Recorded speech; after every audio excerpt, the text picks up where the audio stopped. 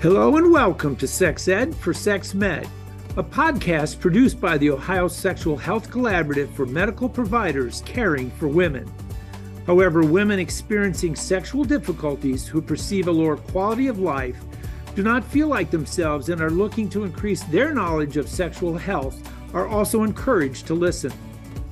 I'm your host, Dr. Terry Gibbs, and together with my rotating medical experts, we'll be providing evidence-based fundamental and advanced concepts for evaluating, educating, and empowering women with sexual concerns. We'll be addressing physical, mental, and sexual health wellness, as all these aspects are important to enjoying a healthy sexual life. Today, we'll be talking with Dr. Karen Connor, a pelvic floor physical therapist at University Hospitals in Cleveland. She received her doctorate in 2014, but has been working in the pelvic floor since 2005 and has extensive experience as a practitioner and an educator in the pelvic floor physical therapy space. Today, she will discuss the fundamentals of a pelvic floor evaluation. She will discuss the relationship between specific muscle groups and different pelvic floor issues. Also, she will discuss the management goals of these scenarios. Please enjoy this podcast. Well, today we have Dr. Karen Connor with us, who is a certified pelvic rehab professional and has been in this space doing work with the pelvic floor since 2005. So she's absolutely no stranger to this area. And we're very happy to have her expertise, and we welcome you, Karen. Thanks for coming. Terry, thanks for having me. I appreciate it. I wanted to start off today and go to just the absolute basics. All of those of us who have sent people to the pelvic floor specialist have always been amazed when people come back and a lot of these symptoms we send with are gone. And, incontinence and pain and even constipation. And I'm always amazed. And I'd really like for you, if you would, just to give us some real basics about what are you doing physically to accomplish the goals of taking care of some of these symptoms. Would you tell us a little bit about that? Absolutely. I think what's important to remember that as a physical therapist, we're neuromuscular specialists. And our job is to evaluate the efficacy of how muscles are moving. So a lot of our incontinence, constipation, pelvic pain, there are neuromuscular deficits that we address. So when somebody comes into my office and let's say they have incontinence, I don't just think, okay, what's the vagina doing? What's the pelvic floor doing? I think, how is their whole body system working?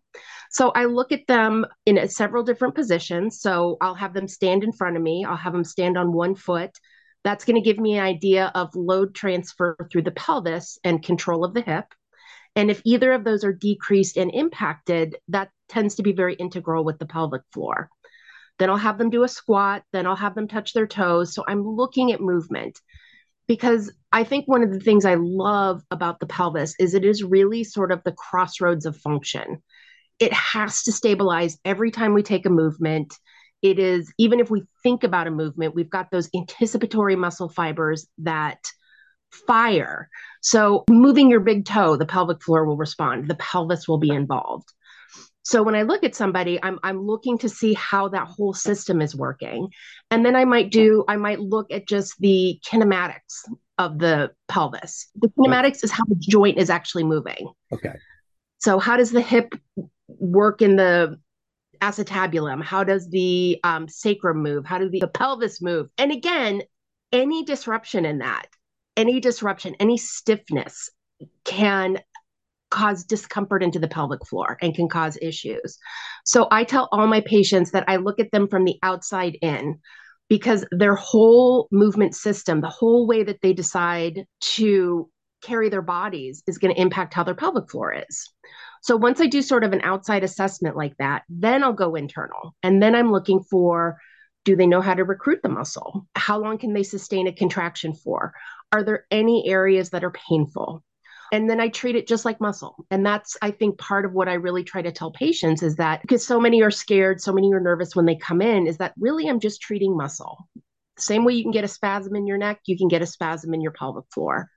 And I think as healthcare providers, our job is to normalize this and to teach them, like, this isn't shameful, this isn't something crazy, this is actual just muscle.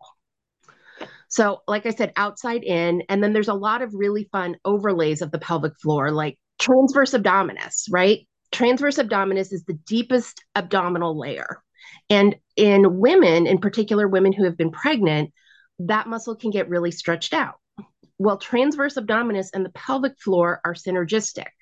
So a 10 to 15% contraction of either. So if you pull in transverse abdominis, the pelvic floor should react. They're supposed to work together. But sometimes that connection is lost. So that becomes, again, another something to assess. Same thing with the glutes. If the glutes aren't working, the pelvic floor is not getting good support. My favorite thing to tell patients, this is my line, it might be on my tombstone along with how important clamshells are, is the pelvic floor. I have my little pelvic model, and I say the pelvic floor does not live on pelvic floor island all by itself. It works with lots of friends, and if the friends aren't doing their job, the pelvic floor is not being supported, so it can't work optimally, or it's working way too hard, so it's painful. So we just want to look at the whole picture. That's a great, very basic look. When I tell people, it's like if you hurt your shoulder, and even if you have to have like a surgical procedure, the first thing orthopods will do is send you to a physical therapist to work the muscles with that joint. Is that an appropriate analogy? Yes. And again, that idea of normalizing it, that the pelvic floor is just part of the function. And I think what I find with most of us in our training is, we all learn, and I mean all medical professionals, like the back, the arms, the hips, and then there's the pelvis. And we kind of say, and there's some muscles there, and let's go on. Most people that I talk to, and I really mean this in any profession, PTs included, is it's just kind of like this black hole. So what you're describing is exactly right in terms of normalizing it, is it is just like seeing somebody for a shoulder. Yes, I have slightly different skills because I've been trained in them to do internal assessments. That's not usually covered in PT school. But other than that, everything else I do is sort of standard orthopedic care. You would be getting the same sort of testing and range of motion that I'm doing. The back assessment, the sacral assessment is all if you were seeing me for back pain or knee pain. Like, that's the same type of stuff I'd be looking at. Now we're talking about sex in this podcast, so jump a little bit further and tie in. We have this pelvic floor dysfunction and these issues going on. Tie that in with sexual dysfunction. So lots of reasons. That's a big bag to unpack. Yeah, I know. Can I just say yes? Take your time. Yes, there is stuff. Yeah. So we know sexual dysfunction is a spectrum, but let's take something like pain, because that's, again, a very common one. And I am very blessed, Terry, we've talked about that. I work with a true team of professionals who address all the different parts of the system. Because if you're not looking at the hormone, if you're not looking at tissue integrity, the way I can help is limited. So I'm very blessed to be part of a very dynamic team that we all look at this together. But one of the things I see a lot in women with pelvic pain in particular, and pain with sex, is some of the muscles of the pelvic floor go into spasm. And when their partner is going in, either with a toy or with a penis, and they're hitting that spasm, it's very painful. I always say my favorite bad boy in the pelvic floor is obturator internus, because that seems to be the one that just gets all bossy and out of control. So obturator internus is a hip muscle. So you start to treat the hip as well. And a lot of times I'll see, this is anecdotal, I haven't found research yet, or written research, note to self, that you will a lot of times see decreases in hip range of motion and decreases in strength, absolutely, on that side that's impacted. So we can do a lot of things with getting the hip to move, strengthening the hip, and then some very direct techniques to obturator internus. The same way that if you had a spasm in your neck, somebody might come and do some trigger point release, some massage to that area to try to get that muscle to let go. And then having the patient buy-in becomes equally important because as I tell people, seeing me coming in once a week and seeing me is great. I love when they do that, but they usually have to do some form of self-treatment at home. So having a pelvic wand, educating them on how to find their own trigger points and release them is crucial to the recovery, as well as empowering them. I want them to feel like they've got this. They can do this. I am a guide, but they're going to be the ones that ultimately fix themselves. So that's one example of pelvic pain. It's typically, my experience has been, it's typically layered. You start to dig into some of like the psychosocial aspects. Thank goodness for my coworkers who treat that, some relationship issues, and sometimes just some unawareness of how their body functions. And as we were talking about, Terry, before the podcast, I love that education piece. I love telling people like, hey, you know what? This is how an orgasm works. This is how your body works. And again, we have been conditioned a lot by the media to have expectations of sexuality that often aren't in any kind of biological plausibility. So just telling people like, no, most women do not have an orgasm in 10 seconds if they're thrown up against the wall and no, but it makes for great cinema. Yeah. But the problem is we've internalized it like that's how it's supposed to work. And it's just not. Right. So that's the other part that I really love. That is great. Let me kind of throw out a few patients that we see that we think about sending to our pelvic floor colleagues. First, the 20-something-year-old comes in. She's just gotten into the third trimester. She's had a pretty straightforward pregnancy, but now she's got all sorts of physical complaints. What can you do for somebody like that? Well, it's tough because alcohol is off the table right now. Love it. No. Some of it is encouraging them. So we know that what research has showed us is that something like 70 to 90% of women in their third trimester are going to have issues with back pain. So some of it is encouraging them and telling them like, this is very typical. You are not alone. This is okay.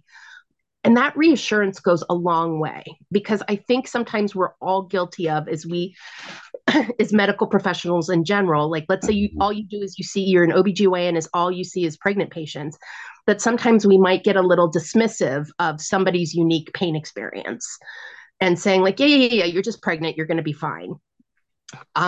So really listening to the patient is the number one thing. But things that I can do absolutely to help are, again, perform that assessment. Are they having pelvic girdle pain? Pubic symphysis, I love treating pubic symphysis because I use a muscle energy technique that I get really great results from. For my PT friends out there, it is not the shotgun. Karen in the shotgun, no, don't like that. It's a different muscle energy technique. And I see people, it's resetting the pubic symphysis in a way so they're out of pain because that slight shear that happens in the pubic symphysis with the normal separation during pregnancy, it can be very painful for some women. So realigning, trying to get the pelvis to be more neutral because a lot of times it's not. And they've got all that delicious relaxin going through their system. So they're a little looser. Sometimes tissue work. Again, a lot of times the glutes take the brunt as the pelvic floor, as the pelvis expands. Those glute muscles are sort of holding on for dear life, and it can be very, very painful. So something as simple as tissue work to those painful areas. And then exercises as to what they can do. Again, clamshells till I die. And sometimes something like an SI belt. So for my patients who are really struggling with SI, sacroiliac issues, pubic symphysis issues, and SI belt to help kind of hold them in place, especially when they're up and active, can be a game changer. And by doing that, I think the reassurance, never underestimate the power of our words, giving them some exercises and some hope, we see people's lives turn around all the time. And then sometimes like perineal work, like if they're having some pelvic pain, you can absolutely still experience that. There is nothing, unless it has been definitively contraindicated by the doctor, which I have not seen in all my years of practice. Like there's not a reason you can't do internal work on a pregnant woman. So again, kind of working on posture, working on strength, helping them find neutral, teaching them to transfer in their new body. So making sure that they are, especially as that belly gets bigger, pulling in their tummy when they go to get up out of bed or to turn over, physically supporting the belly with some of that, sleeping with a pillow between the knees. It's that education piece again. I'm back. That's awesome. You know, and then the postpartum period, that the dreaded, I mean, I shouldn't say dreaded, but we find so many things, issues coming up with this body that's just been through labor, and maybe they've had some tearing, maybe they had a cesarean, but there's just a whole host of things, and I can only imagine what you do for people in that area. It becomes very similar where you're looking at the whole person. And again, one of the things I really try to tell my women that I work with is you just ran a 40-week marathon, and then you either pushed a human out or had the human removed from your body with abdominal surgery. It wasn't like, oh, here's the baby. Like, they cut you. Yeah. And we are meant to have time to recover from that. And again, we live unfortunately, in a society right now that doesn't really value that postpartum period, with women having to go back as soon as 4 to 6 weeks when they may not be ready. So talking to them, and then plus, oh, this drives me nuts, Terry, the media, like you will see all those like body after baby. Oh, Khloe Kardashian, look, she's fit. And I'm like, okay, they have the benefits of Photoshop, a personal chef, a plastic surgeon, and a trainer. Like, I would look awesome if I had all those to my disposal. So again, reassuring women what's normal, and then start sort of from those deep muscles is where I would start. Transverse abdominis is huge. Deep glutes, reactivation, and learning how your body moves now that there's not a baby in it, because it spent that 40 weeks getting used to it. And retraining, because again, a lot of times that posture, they developed that slightly increased sway back to offset the growth of the belly, retraining them in a more neutral posture. And again, trying to provide support and understanding. That's, again, just huge. That's the big one. And then I do try to encourage them to, they can use the baby. They can hold the baby while they do their exercises. We can get creative, with like lifting and using their baby. So again, it doesn't feel like they're doing all this activity that's taking away from the time that they want with their newborn. Now, I understand that, I see a lot of people really go back to having sexual activity after a baby, sometimes just 6 months to a year. What can, I would have rather imagined somebody that would come and see you routinely, you could move that up if they were interested. I think that's the big key if they're interested. What I hear from a lot of women behind closed doors is, I can't even think of it. Like, they're so overwhelmed with the day-to-day, the newness of having this new little person in their lives.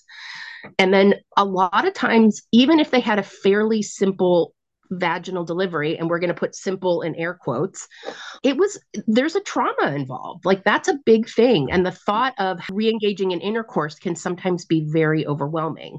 So yes, I think, again, coming to me, one of the things I see that happens more often, and again, I'm very blessed to work with women, is I think sometimes it's underestimated how much breastfeeding impacts that vaginal tissue. So making sure that if I see it, and again, maybe getting them on some vaginal estrogen, so some of that healing can happen a little bit faster. I always joke, if there's one thing I could prescribe, I wish I could prescribe, it would be vaginal estrogen. Like, just give me that. I don't need anything else. Just let me do estradiol. And I'd be happy, but I can't prescribe. But again, I'm fortunate to work with people who can. A little bit of vaginal estrogen, and then desensitization to any of the, as their scars are healing, do some scar mobilization, get them used to the idea of penetration through things like biofeedback or just even manual release, get them comfortable with their body, and reassuring them, because again, so many people, when they hear they've torn, have this image that they are not functional anymore, that they're somehow broken, when they're not. The body can recover beautifully. And sometimes, a fear of the changes that have happened. And again, just providing that and saying, this looks good, everything looks fine, can be so helpful. So again, the 6 to 12 months when it's pain, yes, I want to see them right away. But I definitely, as I'm sure you found in your practice too, Terry, is that intimacy is complicated. It's not always pain that stops us. Yeah, lots of issues. Lots of Yes. issues. So people get through their family, and you get the 30, 40-year-old female who's had a couple of children now, having a little bit of urinary incontinence, a little embarrassed about it, making sex a little tough. What can you do for that midlife woman? Again, start with reassurance that this is very, most of us in the pelvic world, I'm sure you're the same, Terry. We say that leaking is common but not normal. Because again, we have heard through the poise pad ads and all this, like, oh, everybody leaks, it's fine. And then once again, I'll take my pelvic floor model out and I'll explain again, it's part of a system. And I'm going to look very closely at hips, glutes, transverse abdominis, because again, typically those are weak on most people. I'll look for any tightness in that hip muscle because a tight muscle doesn't, like a muscle that's sort of locked in spasm, for lack of a better word, but a super tight muscle doesn't function well. It can't tighten to give you the support you need, and it can't relax when you need it to. So I make sure that all the muscles, internal and external, can contract and relax. So with a typical 40-year-old, again, we're probably dealing with somebody who didn't do any kind of postpartum rehab. And again, I'm going to say typical, there's always the exceptions, may think they're doing a Kegel, but really aren't doing a Kegel. Or will come in and say, like, what pelvic floor? I haven't felt it for years. So starting some of that kinesthetic awareness of, hey, here's your pelvic floor. Here's how you contract it. And also, like I said, with my ortho background, I cannot emphasize enough how important it is to treat that whole lumbopelvic girdle, the whole body. It's also very empowering to women to know, like, here are tools. These are things you can do to help. It doesn't all have to be with me in a room doing internal work. Like, you have a whole toolbox. And biofeedback right now, I personally like it. And I'm sure at this point there are some PTs that are like clicking off going, ugh, because it's very passe for some people. However, here's why I like it. I like people being able to see the impact of what they're doing. So when I insert, and it's typically an internal sensor, and then I have somebody do a clamshell, now that they're seeing that there's pelvic floor activation, if I have them squeeze their glutes, they'll see that there's pelvic floor activation. That's how I can get buy-in. That's how I can tell them, like, hey, look, all those things I'm giving you are worthwhile.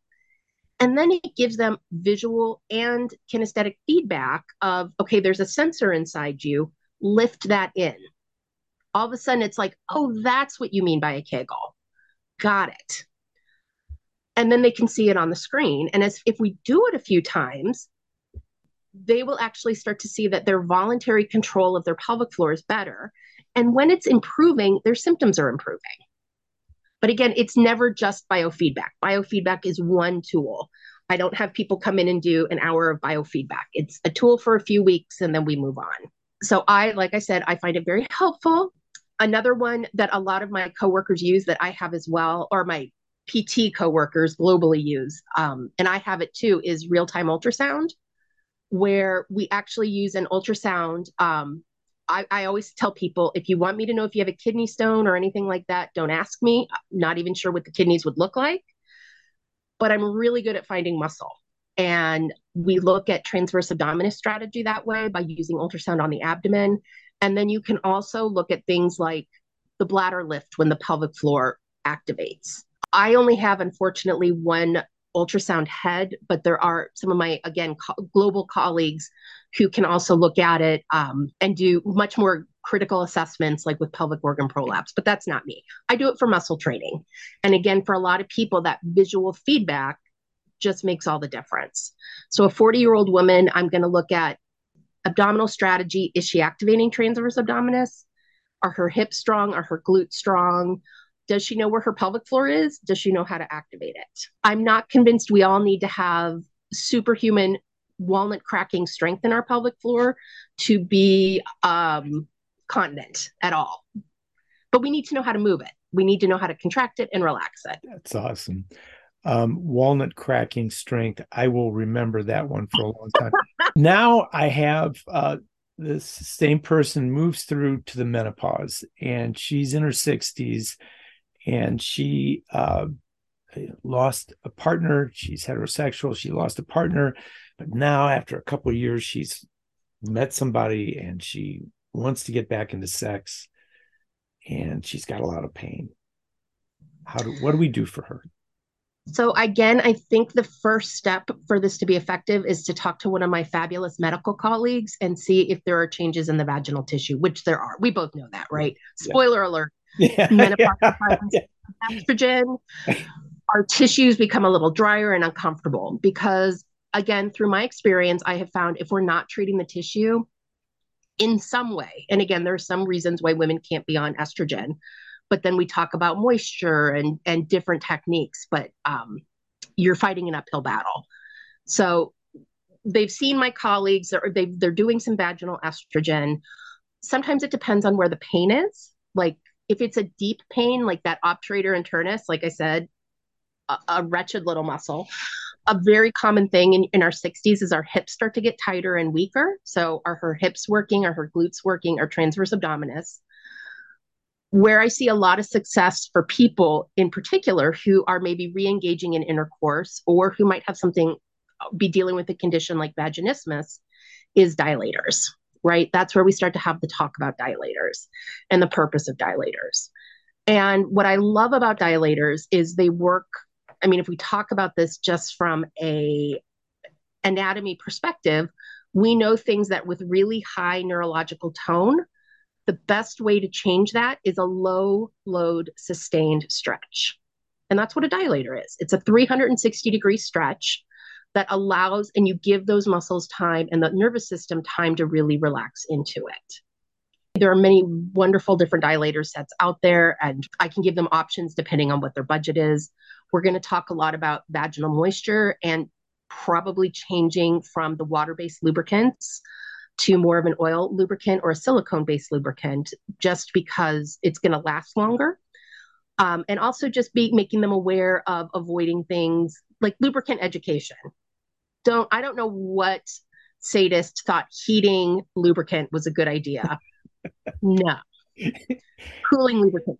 No. Flavored lubricant. No. I love it. So educating, and then again, normalizing it. Just saying like, this is typical. This is how our bodies change. We need to change with it. We don't have to pretend, thank goodness, that we're 18 anymore. Like we can meet our body where it is. Dilators become a big issue for people looking to resume intercourse. It's a great way to stretch the tissue. It's also a great way to address the anxiety sometimes around penetration.